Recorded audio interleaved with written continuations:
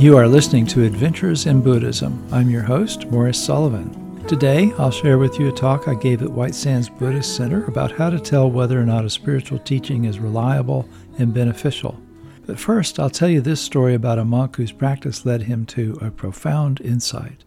The Buddha had given this monk a meditation practice, and then the monk went off into the forest to meditate on his own. He tried very, very hard, but he felt he was making very little progress on the path. He became discouraged and despondent. He decided he'd go back to the monastery and talk to the Buddha about the difficulties he was having. On the way back, he came across a blazing fire. To escape the fire and get a sense of how to proceed, he climbed to the top of a mountain.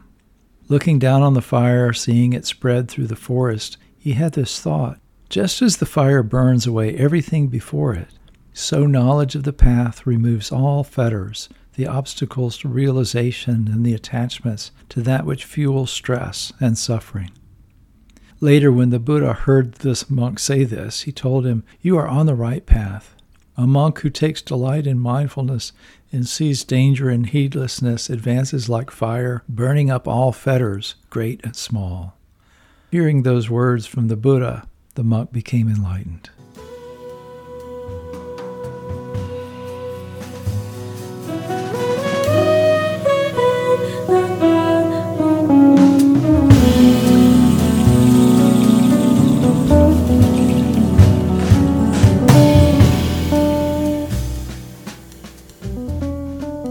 The Buddha's mother passed away shortly after he was born, and he was raised by his mother's sister, Mahapajapati. And so this is a conversation he had with her, and basically she had ordained. She was the first woman to ask him for ordination. And so he ordained her and a whole bunch of her friends who followed her to a monastery where he was staying. And so they spent some time practicing with him during probably the rainy season and stuff, and getting basic instruction. And so this conversation happened when she went to him, and I'll just read what it says. It says, on arrival, having bowed down to him, she stood to one side. And as she was standing there, she said to him, "It would be good if the Blessed One would teach me the Dharma in brief, such that having heard it from him, I might dwell alone, secluded, heedful, ardent, and resolute." So before I go any farther, let me ask you a question. Serious question, not a rhetorical question. I want to hear some answers. When you hear a spiritual teaching, I say something, or somebody on the radio says something, or you read a book, a spiritual book or something like that, and you hear something or read something, how do you decide whether or not it's true? And by true, I mean spiritually useful. It's something that you can rely on as being helpful in your life. And I'm curious about this, and I'll tell you what the Buddha said later, but I want to know how do you decide? Yes? A gut feeling, okay? Anything else? If it makes sense. Does it make sense? All right. Yeah. Perhaps you've seen it work for others. Do you want to try it? Seen it work for others? Want to try it? Okay.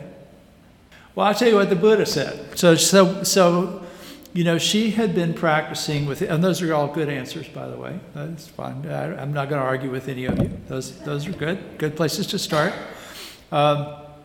It was common in those days when someone would ordain for them to spend some time getting teachings. Usually, the Buddha was alive then, so usually with the Buddha. Later on, it might have been with an advanced monk.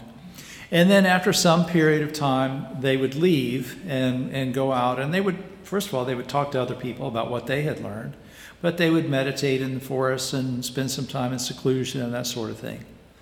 And so when you do that, thoughts arise. Or you're talking to other people and maybe somebody else says, I heard this thing and it made sense to me, and that kind of stuff.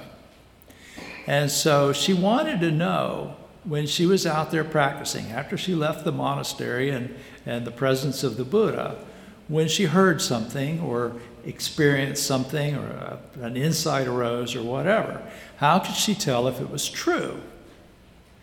And this is still important today, I think. You know, there are a lot of other teachers out there, and there's self-help books and spiritual and religious leaders, and sometimes you hear something that sounds good, you know, but how do you know if it's going to really help you get where you're trying to go?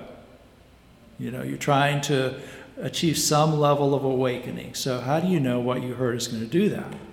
You know, one of the other things that kind of inspired me to talk about this week is there's a Catholic church in Daytona Beach, Our Lady of Lourdes, where they have a couple of interfaith services a year, and they've started doing them in person again, and they always invite me, and so I was there Thursday for the National Day of Prayer for their interfaith service, and I was there with the local representative of the Muslim community and the Sikh community and Hindu community and a couple of Christian guys and a rabbi and a Unitarian Universalist, and you know, everybody got up and said a few words. It was all very short teachings, and then said a prayer basically for peace and unity and that kind of thing.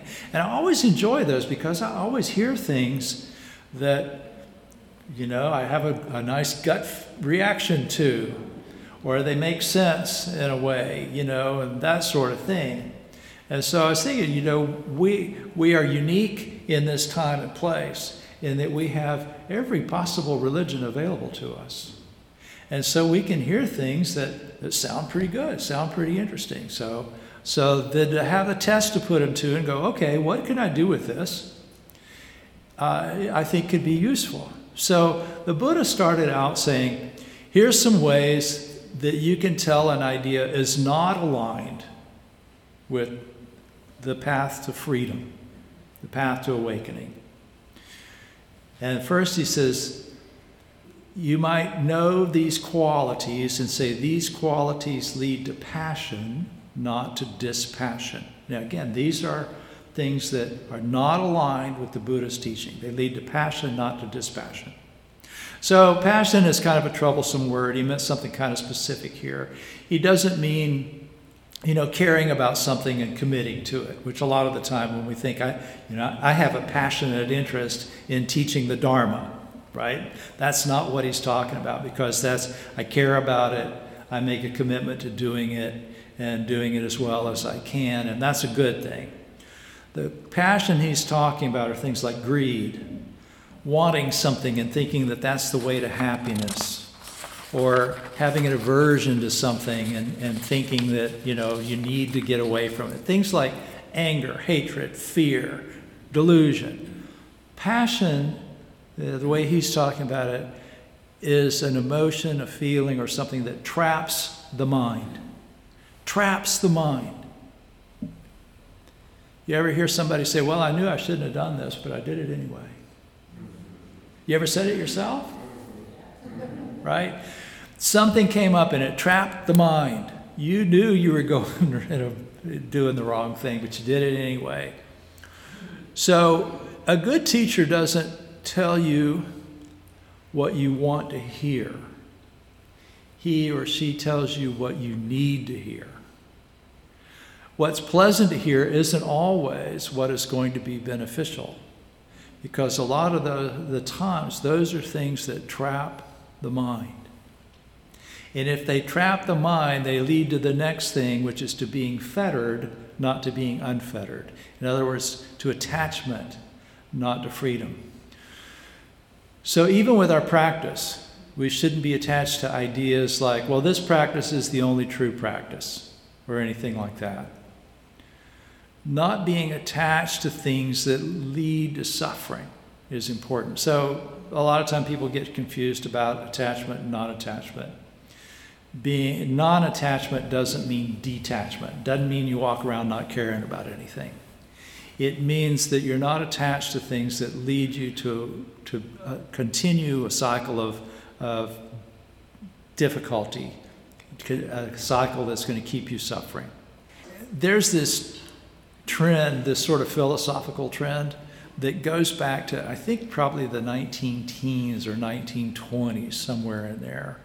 That is kind of reflected in things like the science of mind and religious science and stuff like that. You see this idea come up once in a while, that if you want something badly enough, the universe will get it for you. And so a friend of mine had gotten involved with this particular religious organization, and I'm not going to name it because I don't like to disparage other religions, but they were reading this book and said, man, this is really good stuff. You need to read this. And so I was reading it. It's like sort of how to get what you want. And it said, if you want something and you really want it, you really commit to getting it, and you figure out how to get it, and then you do the stuff that it takes to get it, God will get it for you. Okay, I want something. I figure out how to get it. I do the stuff that it takes to get it, and something outside of me is going to gift it to me. There's a disconnect there somewhere. And so you still see this frequently. Now here's the thing about that. There's a lot of truth to this. A lot of the time you'll think, oh, I wish I had such and such, Well, wishing for it's not going to get it for you. I like Dr. Charles Tesla very much. I'd like a Tesla. Every time I see that car, I think, man, I'd like a Tesla. But I have yet to actually do the stuff that would lead me to getting a Tesla, right? So if you look at something and you think, okay, I really don't want this. I'm going to make a commitment to doing the stuff to get this. And you figure out how to do it. And, what does it take? What do you have to have in order to do one? And can I afford it? And can I budget for it? And where can you get one? And all that kind of stuff. Then you're more likely to get it than if you just think, boy, I wish I was smart enough to have a Tesla, or rich enough to have a Tesla, or whatever. And a lot of the time we do put up obstacles to ourselves to prevent ourselves from getting what we think we want. I was doing Tai Chi one day in a park, and this woman walked up, and she was kind of standing there. She was walking her dog, and she stood there and watched me. And she said, oh, I feel so envious of you. Really? Why? Well, I tried that once and I couldn't do it. I said, well, if I tried it once, I couldn't do it either. You have to put some effort into it, and you have to develop that. And so, but in my experience, the problem with this idea that if I want something badly enough, I'll get it, is that human beings do not have difficulty wanting things. We all know how to do that. We don't need to practice it. We need to practice making commitments, maybe, and that sort of stuff. So a good spiritual practice does not lead to accumulation, does not lead to accumulation. It leads to shedding. So there's this kind of sort of spiritual materialism thing that goes on. That people think, oh, wow, I should learn how to meditate. I better download this new meditation app. You don't need an app before you meditate. So you don't need to get caught up in whatever the latest fad is or accumulate spiritual experiences. I get an email once every 6 months or so from a retreat center in South America that it looks like the most beautiful place on the planet. And every time I get the email, I go, man, I should think about organizing a retreat there. But the reality is you don't need to go to a resort to meditate. In fact, it's probably not really the best place to be. You get more happiness from letting go than you do from accumulating. And so a spiritual teaching should not encourage you to accumulate stuff, even spiritual stuff. He says if it leads to arrogance and ambition, not to modesty, then it's not in line with the teaching. And you think about that and think, well, okay, so there's occasionally you'll meet somebody who practices in a certain way so they can brag about it. that kind of stuff. And that's he was talking a lot about that, probably. He would talk to monks about this frequently. There was a discourse where there was a monk who was a really good speaker. And so he would go to the best neighborhoods, and he'd be invited in and given food and stuff. And then he'd go back to the monastery and he'd go, well, I give really good Dharma talks, so I get invited into good places. So look at all this great food I get and all these great gifts I get. And the Buddha compared him to a dung beetle. He said, think about dung beetles going out and accumulating a large amount of dung, and a dung beetle sitting on his pile of dung going, look at what a great dung beetle I am. He said, that's what this monk is like. But you get people too who compare their religions to others, and they'll say, my religion is better than your religion, and that kind of stuff. That's not a good spiritual practice either. I mean, maybe your religion is the best religion for you, but to put ourselves above others is not a good spiritual practice. And to even our religious identity, to hold it above others, is not a good spiritual practice. He says if it leads to discontent, not to contentment. So we really need almost nothing. And yet we make demands on others, on our environment, things like that all the time.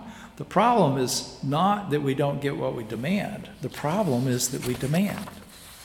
This doesn't mean, that you shouldn't care about making spiritual progress, and it doesn't mean that you shouldn't want to be prosperous.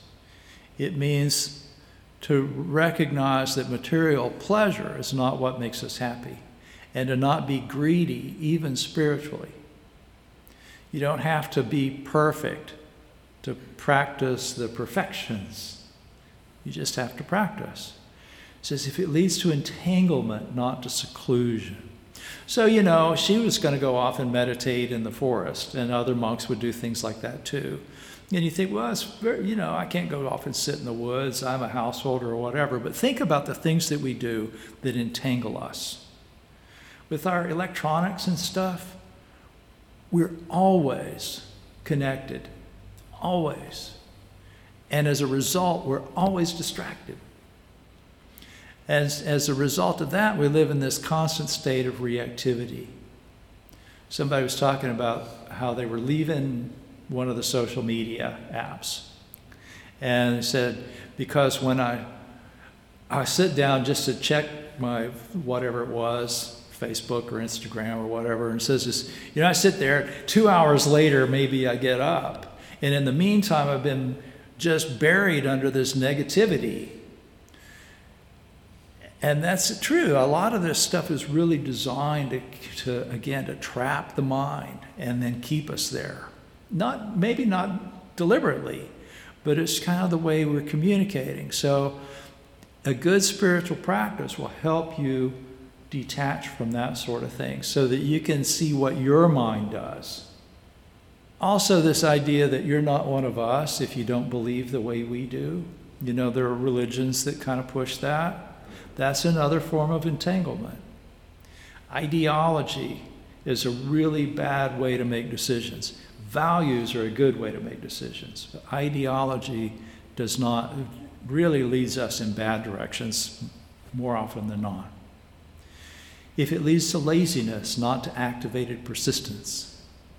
So a lot of times people want the effect of practice without the effort. I tried that once and I couldn't do it. That lady was a good example of that. I see people doing ballet. Well, I'd like to dance Swan Lake. So you go to one ballet class. Well, I can't do that.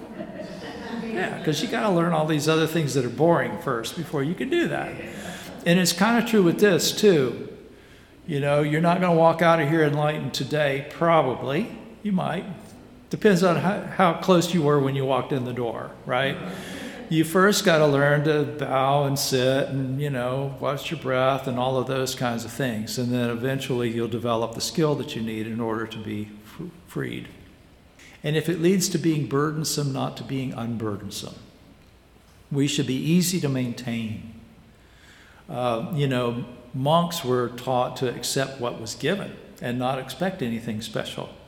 But for the rest of us, what does it mean? Can we be spiritually self-sufficient? Do we really need to be looked after in special ways? He said, if those things you can categorically hold, this is not the teaching. So what is the teaching? What is true? And he said, these qualities lead to dispassion, not to passion. In other words, the mind is not trapped. So you can start to kind of look after you practice for a while and go, okay, where is my mind now? How free is it? A really good example of that for me, I think, one of the times I realized that, hey, this is working out for me, was I've talked about this before probably. I was in line at the supermarket deli, and the person making sandwiches was kind of slow. Might have been making really good sandwiches, and maybe that's why he was slow. Who knows? But everybody around me felt like this person should have been moving faster, and the line was too long, and they're all standing there. And I'm looking around, and I'm actually feeling pretty good. I mean, compared to all the places in the world that you could be standing, the line of a supermarket deli, it really ain't all that bad. But I'm looking, and people are crossing their arms, tapping their feet, and the impatience is hanging in the air like some toxic cloud, And I'm going, I used to be just like that. And I'm not like that anymore. I recognize that I got it pretty good. So, I'm going to get my sandwich. It's all right. So when you see that your mind does not get hooked on to things like fear, impatience, hatred, that kind of stuff, you can go, okay, the teachings I'm following, that's going in a good place. To being unfettered, understanding that getting what we want is not the way to happiness, that letting go of desire is often the better way to happiness. Being able to deal with what is and not expecting that the universe somehow be different than it is. Sometimes something is worth changing, and you could put some effort into changing that. But you can do that without being hung up on particular outcomes. Sometimes the way to change is going to be different than you think it is. So being able to go with the flow and still direct things in ways that you think are healthier. To letting go, to shedding, understanding that no amount of stuff is going to make you happy. You don't need a meditation app to meditate.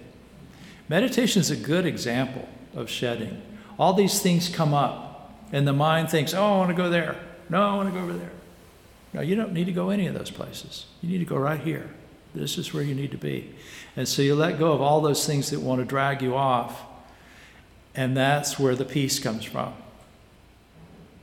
To modesty, not ambition. I've never met anybody who bragged about their attainment, their spiritual attainment, who actually possessed any. The people who do anything the best, anything, spiritual practice or anything, in my experience, have been those who really like to do it well and find the process of learning how to do it fascinating. They have a deep interest in what they do, not necessarily in being known for what they do. Does that make sense? When I do something for fame and return and material reward and all of that, my attention is really pulled away from if I do it to do it well. To contentment, not to discontent. So this is an interesting thing. A lot of times people will go, maybe if I practice Buddhism enough, I'll be contented. It sounds reasonable, but don't look to your spirituality to make you contented. Look to contentment to make you spiritual. The practice is contentment. The practice is not a path to contentment. It is to be contented, to recognize that this is where I need to be, right here, right now, this moment. Not out there, not with the stuff that I think I need.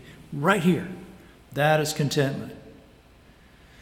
To seclusion, not to entanglement. Can you be alone with your mind? Sometimes on retreats, we have a retreat coming up in July, and we practice noble silence, and that's really a challenge for some people. Silence. Because it means you got to look at what's going on in here, what's going on in here, what's happening in your mind. Without all of these distractions, we see our own minds more clearly. Sometimes that's a little scary at first, but then we learn to kind of bring some order to that when we pay attention deliberately. It also means, though, that we recognize how we're supported by our spiritual community. Being secluded does not mean being free of a spiritual community. It means recognizing a spiritual community supports you so that you can develop your own wisdom. Listening to me talk and walking out of here, you could recite everything I said today if you had a good enough memory, but it would not equal wisdom. Wisdom means I heard something that resonated, that felt useful. Let me put that into practice and see what the result of that is. And that's where wisdom comes from. And that comes from seclusion. Doesn't mean being alone, means practicing on your own until you develop your own wisdom. To activated persistence, recognizing that you're not going to get anything without putting some effort into it. You can ask for the mystical jade avocado to enlighten you if you want to, but it'd be a lot better to sit on a cushion and pay attention to what your mind is doing. And to being unburdensome, not to being burdensome. So can you be self-sufficient, but also can you serve others? Sometimes people ask me, what does it mean to be a monk? It means to be in service to the Dharma, to be in service to the community. That's what it means to be a monk. Doesn't mean to be special. It's not about the special clothes. It's about what you're doing. And you don't have to be a monk to help others as part of being in a community. There's a famous interaction between a Zen master and a student, and the student was really frustrated because he wasn't making much progress with his meditation practice, and he says, I'm so discouraged, what can I do? And the master said, encourage others. And this is the practice, encourage others. That's a big part of it. We go for refuge to the Buddha, the Dharma, and the Sangha. And that's why that's useful. It's a jam session where we're practicing with each other's, Dharma music, right? We're working in harmony to create something beautiful with our lives. And he says, if you can do that, then you may categorically hold this is the Dharma, this is the discipline, this is the instruction. So thank you.